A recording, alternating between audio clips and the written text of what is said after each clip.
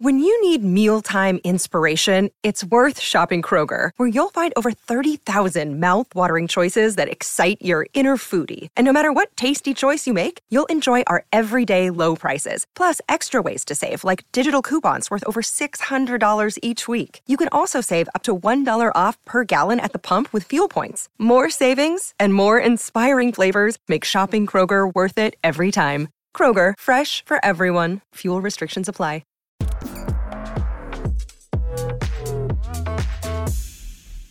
Here's why you should watch today's briefing.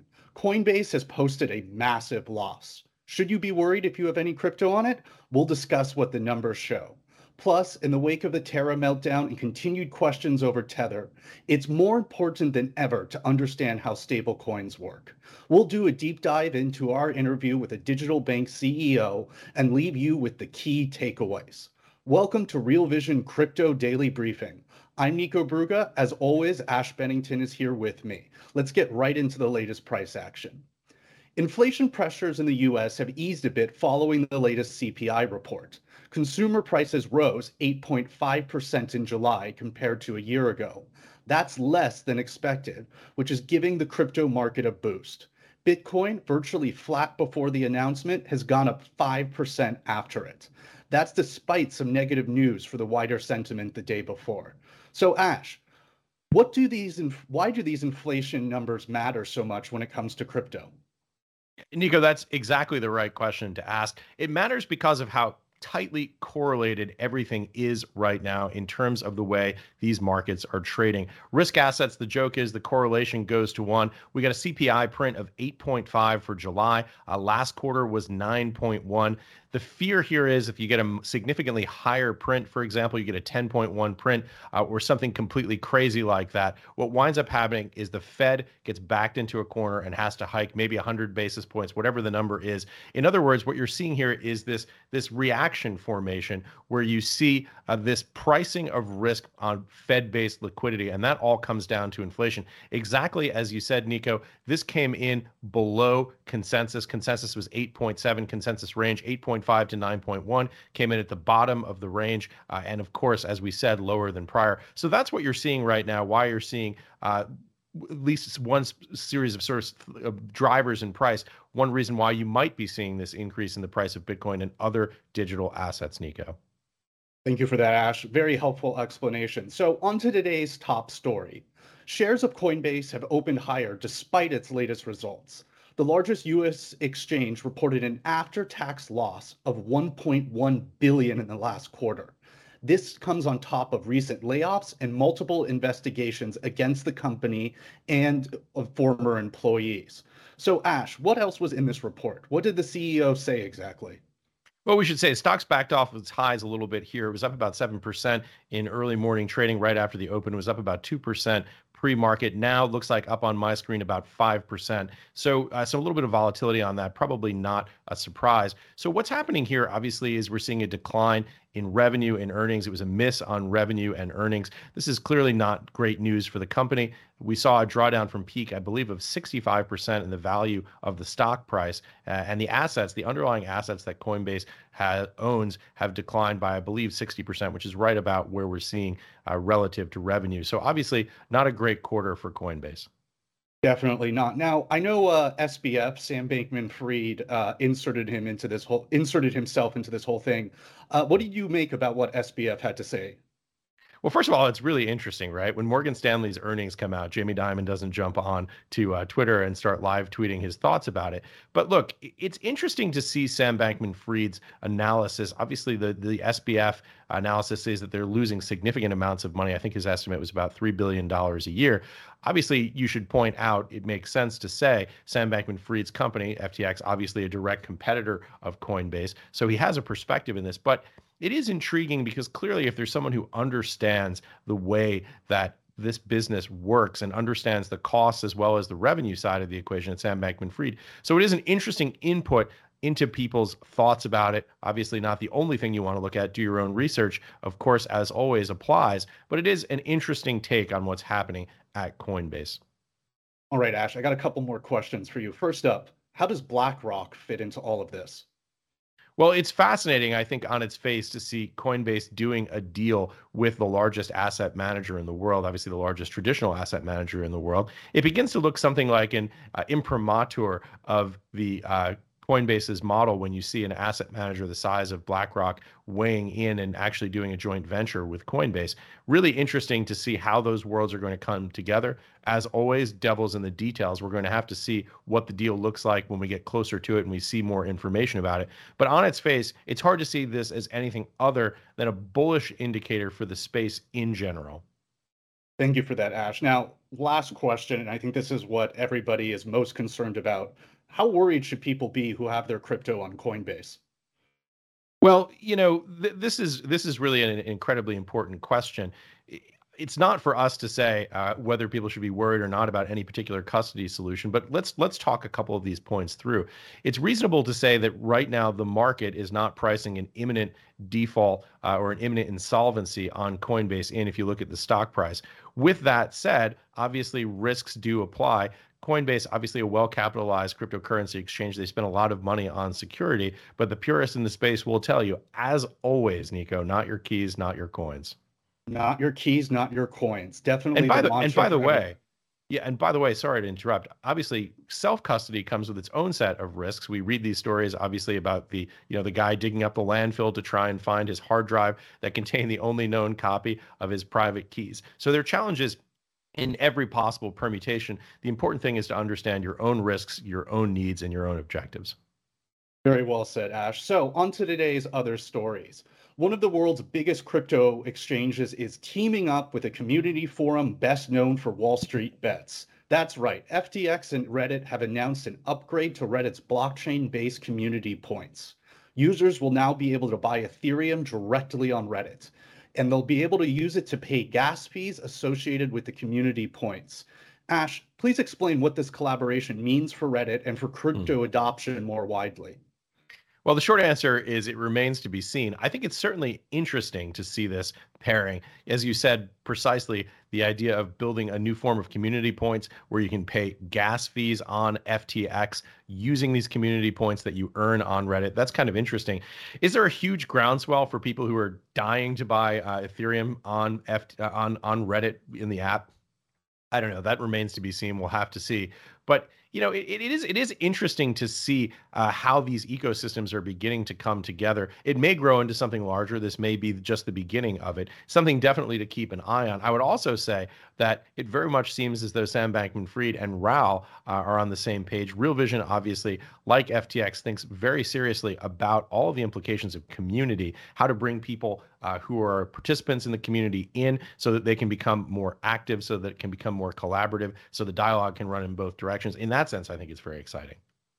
Absolutely. And onto a slightly less optimistic story. One of the biggest decentralized finance platforms says it has now resolved an exploit that led to an attack. Curve Finance says it was the victim of a front-end exploit caused by a domain glitch. It appears around 570,000 was stolen in the process. Ash, tell us what Curve Finance is and what happened here. So Curve is a DEX, similar to Uniswap. It focuses on trading pairs of similar assets, which means similar volatility. In theory, that should cause lower levels of risk. I say in theory because that's always the case, and that disclosure needs to be made. It's a couple of important points here I think need to be made. First, even in true DeFi, there are security exploits. There are clearly risks. I know that people have been talking a lot about the challenges that we've seen in CeFi. We're going to be talking about that a little bit more later in this show. But the reality is that software flaws in DeFi itself can cause absolute havoc, chaos, and losses. I was trying to parse this statement about how they were the victim of a front-end exploit caused by a domain glitch. For me, this is a little bit like if you own a jewelry store and someone breaks in and crawls up through the sewer, you can say, well, our front door was perfectly secured, but we just had a sewer glitch. The reality is there was a problem with the interface, a problem with the API. We don't really know the details, but clearly there was a flaw in the underlying software that caused the interaction between the domain software and the DEX itself to cause this loss. Relatively small loss. I think the numbers I've seen have been about $600,000, give or take, depending on the estimate you read. In DeFi terms, this is relatively small, but the principle here is large, which is that, of course, software flaws can cause losses in DeFi. At Evernorth Health Services, We believe costs shouldn't get in the way of life-changing care, and we're doing everything in our power to make it possible. Behavioral health solutions that also keep your projections at their best? It's possible. Pharmacy benefits that benefit your bottom line? It's possible. Complex specialty care that cares about your ROI? It's possible. Because we're already doing it. All while saving businesses billions. That's Wonder made possible. Learn more at evernorth.com/wonder. Another day, another exploit or a hack. It seems like we're getting there daily now, Ash. So speaking of Curve as an example of a DeFi platform, that's a label used by some companies that are unfortunately DeFi in name only. Our co-founder, Damian Horner, spoke with Robert Schrodt about exactly this. Robert is the CEO of the digital bank Fluid Finance. He makes the argument that the current washout is healthy for the crypto market because the bad actors are actually not working under the crypto ethos. Let's take a listen at what he has to say. Warren Buffett isn't a great fan of crypto, but he has a great quote, which is, "You don't know who's swimming naked until the tide goes out." And that's basically what we're seeing here in the crypto space. I think it comes down fundamentally to the business model that they're pursuing. And for me, the companies that have failed are pursuing the old business model.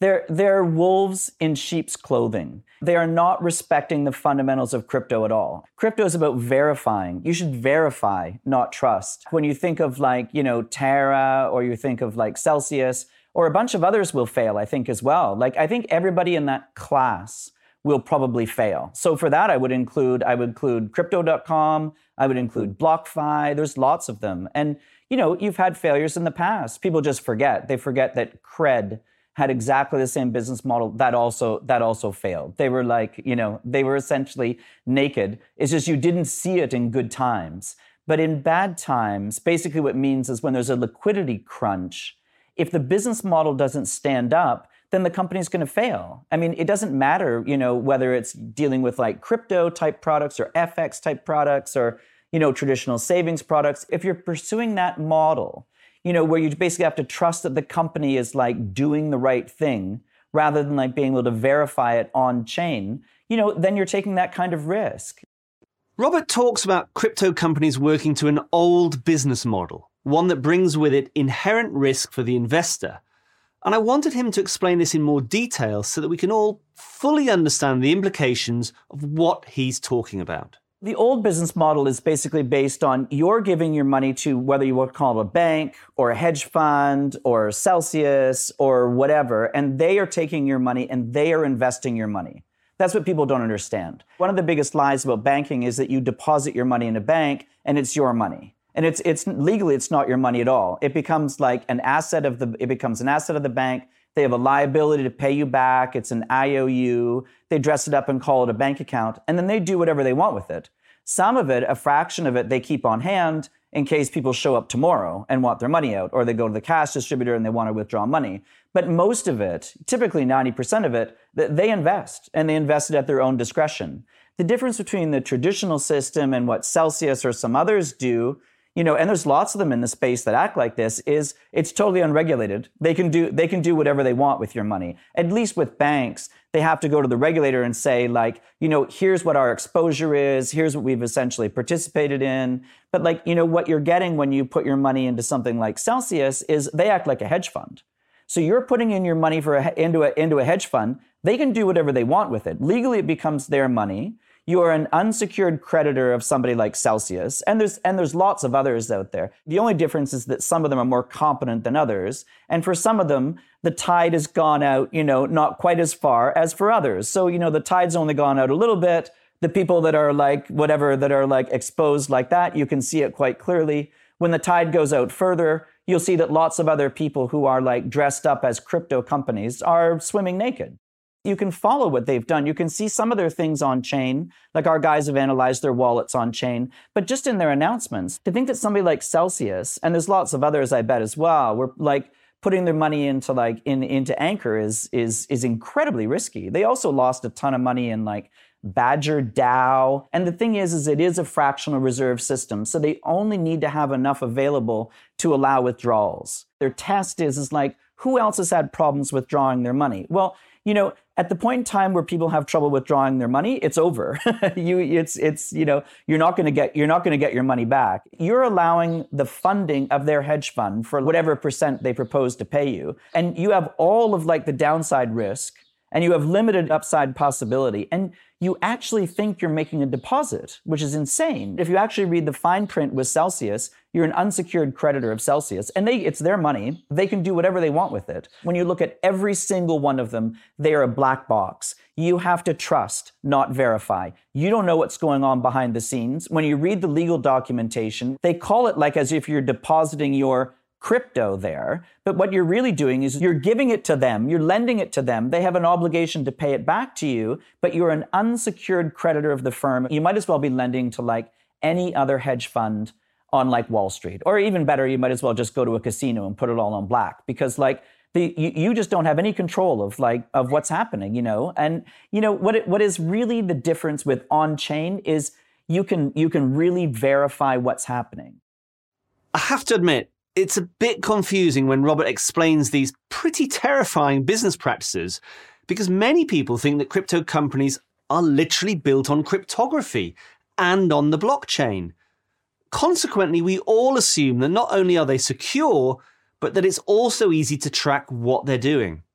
One of the things I think that really confuses people is you think it's crypto, but it's actually not on chain. And if it's not on chain, you're basically just dealing with a black box. In my view, most people are missold this idea. You're told that crypto is supposed to be trusted, verifiable. That's what the crypto message is about. And so for me, the worst thing about some of these entities that have blown up, and many more are to come for sure, is that they've really misrepresented the whole aspect of crypto. And so they use that as like a sales pitch to get people interested in it. But people don't realize the kind of risk that they're taking. It's like I said about finance is about risk and return. And if the two don't make sense, then there's something wrong. Like if you think you can get a risk-free rate of return and and then they're going to pay you 20% for that, it's insane. Like it's an outright lie, and you need to look more into it. And so many in the crypto community, quite rightly, don't want regulation to quash the amazing innovation that is going on chain. And I really agree with that. I don't think things that are on chain should be regulated. But these things that are like off chain, that are like mis-selling, essentially misrepresenting what crypto is about, you give this idea that it's verifiable, that it's trusted, that needs to be regulated like anything else in the traditional space. And why not? So Ash, obviously lots to unpack there. Any general thoughts to get us started? Well, great analysis. Let me begin by stating the obvious. Robert, of course, is the CEO of his own shop, Fluid Finance. Like anyone else running a business, he certainly sees the world through that lens. But he makes some very interesting points here about the nature of CeFi versus DeFi. We talked about this earlier. DeFi, obviously not a panacea. There can be software flaws. There can be other issues that cause people to lose money. But what we've just found out in Celsius and some of the others that he mentioned is this idea that effectively when you have centralized finance, you have the same risks that you see in traditional finance. Some of the stories that we could have brought back from the 1930s, for example, about what caused insolvencies back then, excessive leverage, excessive risk-taking, speculation, all of these things, improper position management, improper risk sizing, all of these things are very much a factor, because effectively what you have here are the fallible human beings who run those companies and are making decisions, having that risk. Ultimately, I think he's correct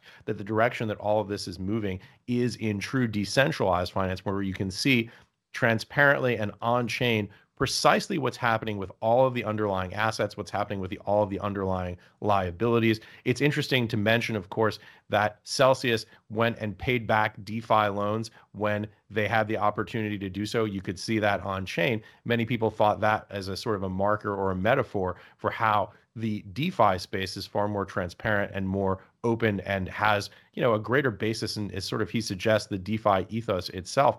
I might have mentioned earlier this idea of becoming a general unsecured creditor inherent in your question when you asked about Coinbase. Effectively, if there is an insolvency, obviously that's a huge if, but in the event of an insolvency, there were some questions reported by the Wall Street Journal initially that some of the account holders at Coinbase could, based on their interpretation, become general unsecured creditors, meaning you don't have the guarantee of getting your funds back. So it becomes effectively like a bank. This is very similar to what we see in the TradFi world. The challenge really ultimately is the fact that there simply isn't the regulation in space the way there is in the traditional banking space. If you deposit money at Chase, if you put $50,000 in the bank, first of all, you have a pretty good sense based on the way the stock is trading of whether or not there's an expectation of insolvency. But even if there is, we have something called FDIC, which guarantees your account certainly up to $50,000. So these are all a lot of things that have to be worked out, hashed through in the space. And we're going to be following all these stories, Nico. Absolutely. So one quick question. Obviously, Robert is arguing these companies are acting in direct opposition to the ethos of crypto. They're asking their customers to trust instead of be able to verify on the blockchain. Can you break down what this means when it comes to the two big stable coins, Tether and USDC? I know Robert's going to get into this in the upcoming clip, but is he basically saying there's no actual way to verify their cash on hand? Well, this is the challenge. The challenge is this mismatch between on-chain assets and off-chain assets. So when you have a stable coin, if it's stable in US dollars, the only way to maintain that peg with dollar-backed assets is to hold those assets physically. And you can't display on-chain whether or not you hold, for example, US treasuries. There's no on-chain way to verify that. So what you have is this kind of mismatch patchwork of the way that we try and extrapolate that information out today, which is through things like audits. These are very sort of traditional old school TradFi mechanisms of verifying whether or not funds exist. Now, again, coming back to the core point, the core thesis here, that can't be verified on chain. And it's very difficult until you have something like a central bank digital currency where you can absolutely secure those assets in US dollars to see that. So this is one of these sort of transitional challenges that we have in the space as we move from a traditional analog world to a digital world and ultimately to a decentralized DeFi digital world, if that in fact does come about. And I think people in the space, of course, are bullish that it will, Nico. Another day is here, and you're ready for it. What to wear? Check. Breakfast, lunch, and dinner? Check. Planning for what's next and how to save for it? That's where Bank of America can help. For your financial to-dos, Bank of America has experts ready to help get you closer to your goals. Get started at one of our local financial centers or 24/7 in our mobile banking app.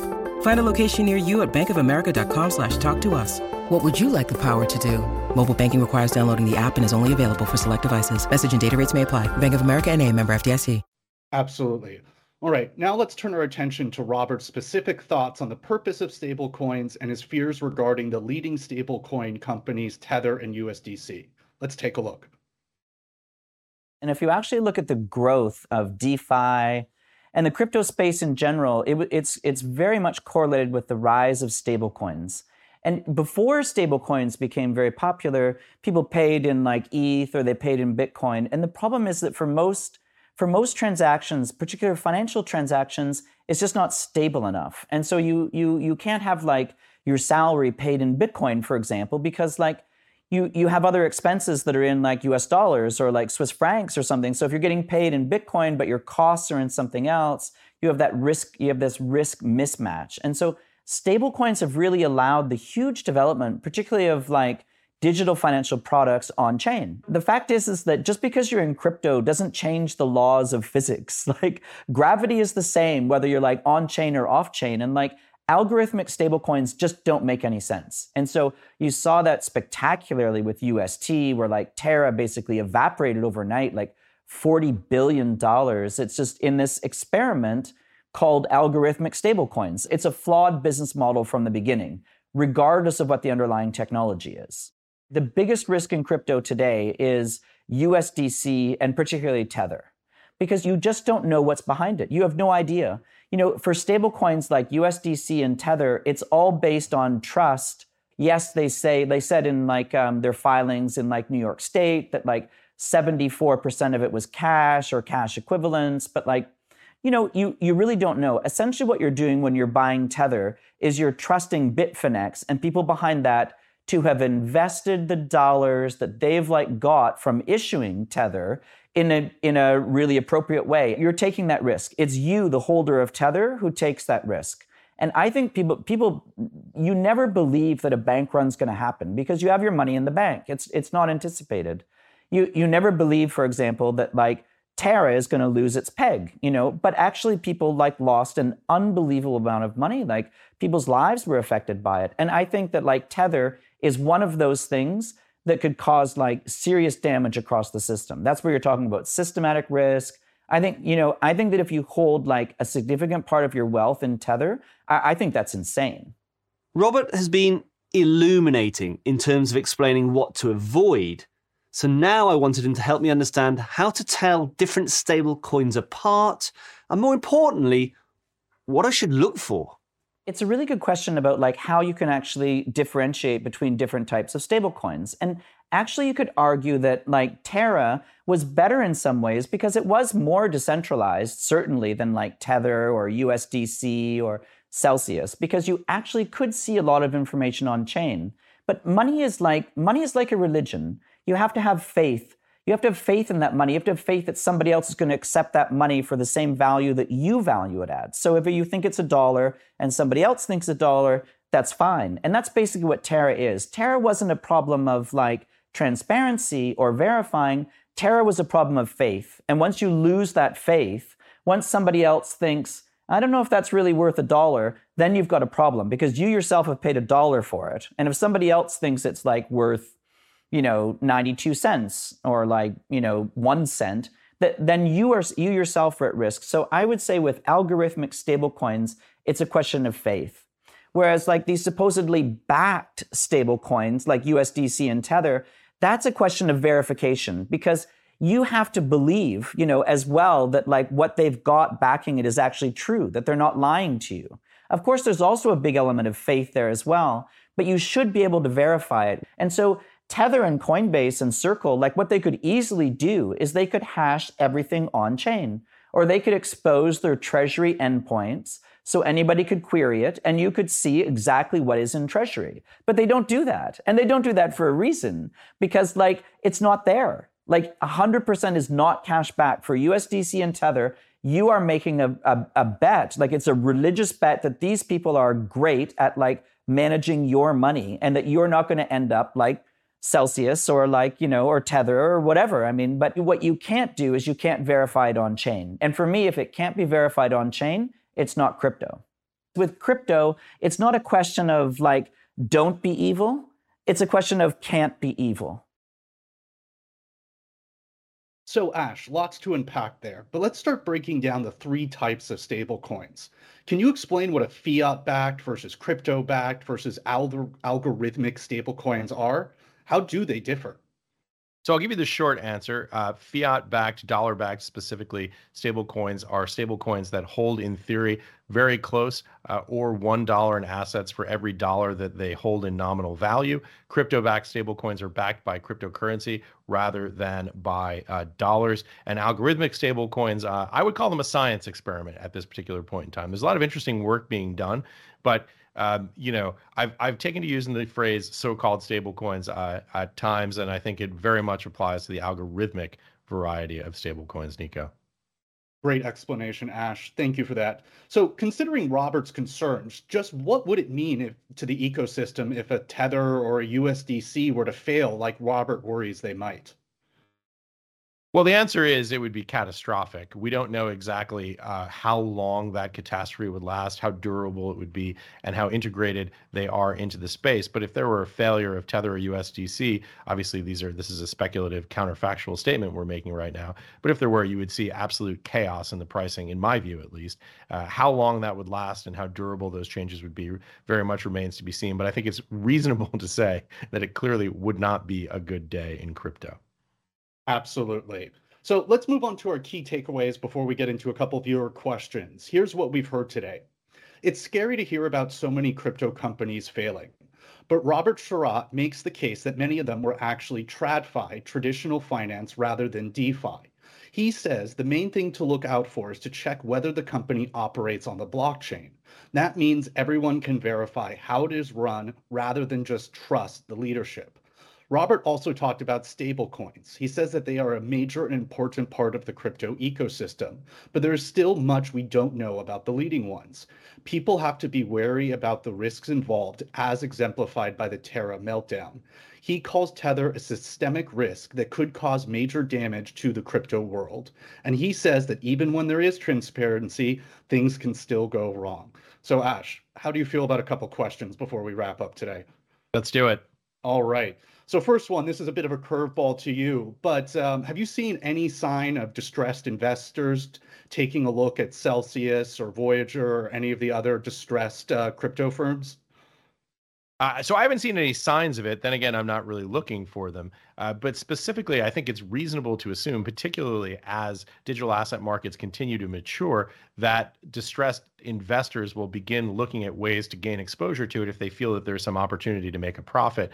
You could say, I'm just looking at the chart right now of Cell, I think it's gone up sixfold. It's trading now at looks like about $2, 216, but it's up sixfold or so from its June lows. Obviously, this is very volatile, highly, highly speculative.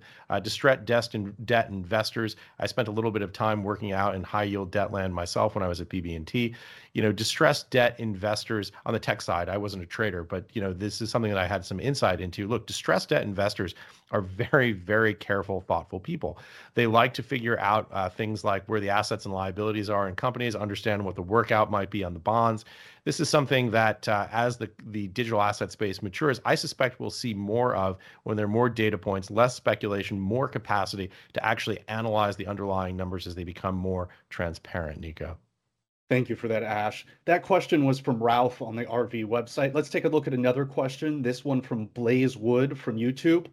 Long term, the space really needs to reform its protocols going forward. But how? Do you think more decentralized, less TradFi is the way forward, or is there something else? Boy, Blaze, this is the multi-trillion-dollar question here.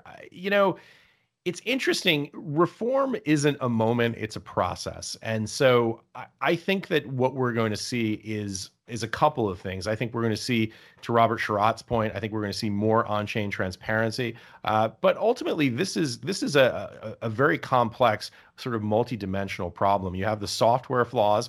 We saw that a little bit earlier with what we were discussing in the top of the show happening on Curve. These challenges, how that gets done, that's actually more of a software problem. So how do you do things like bug bounties? How do you do things like testing software in different ways?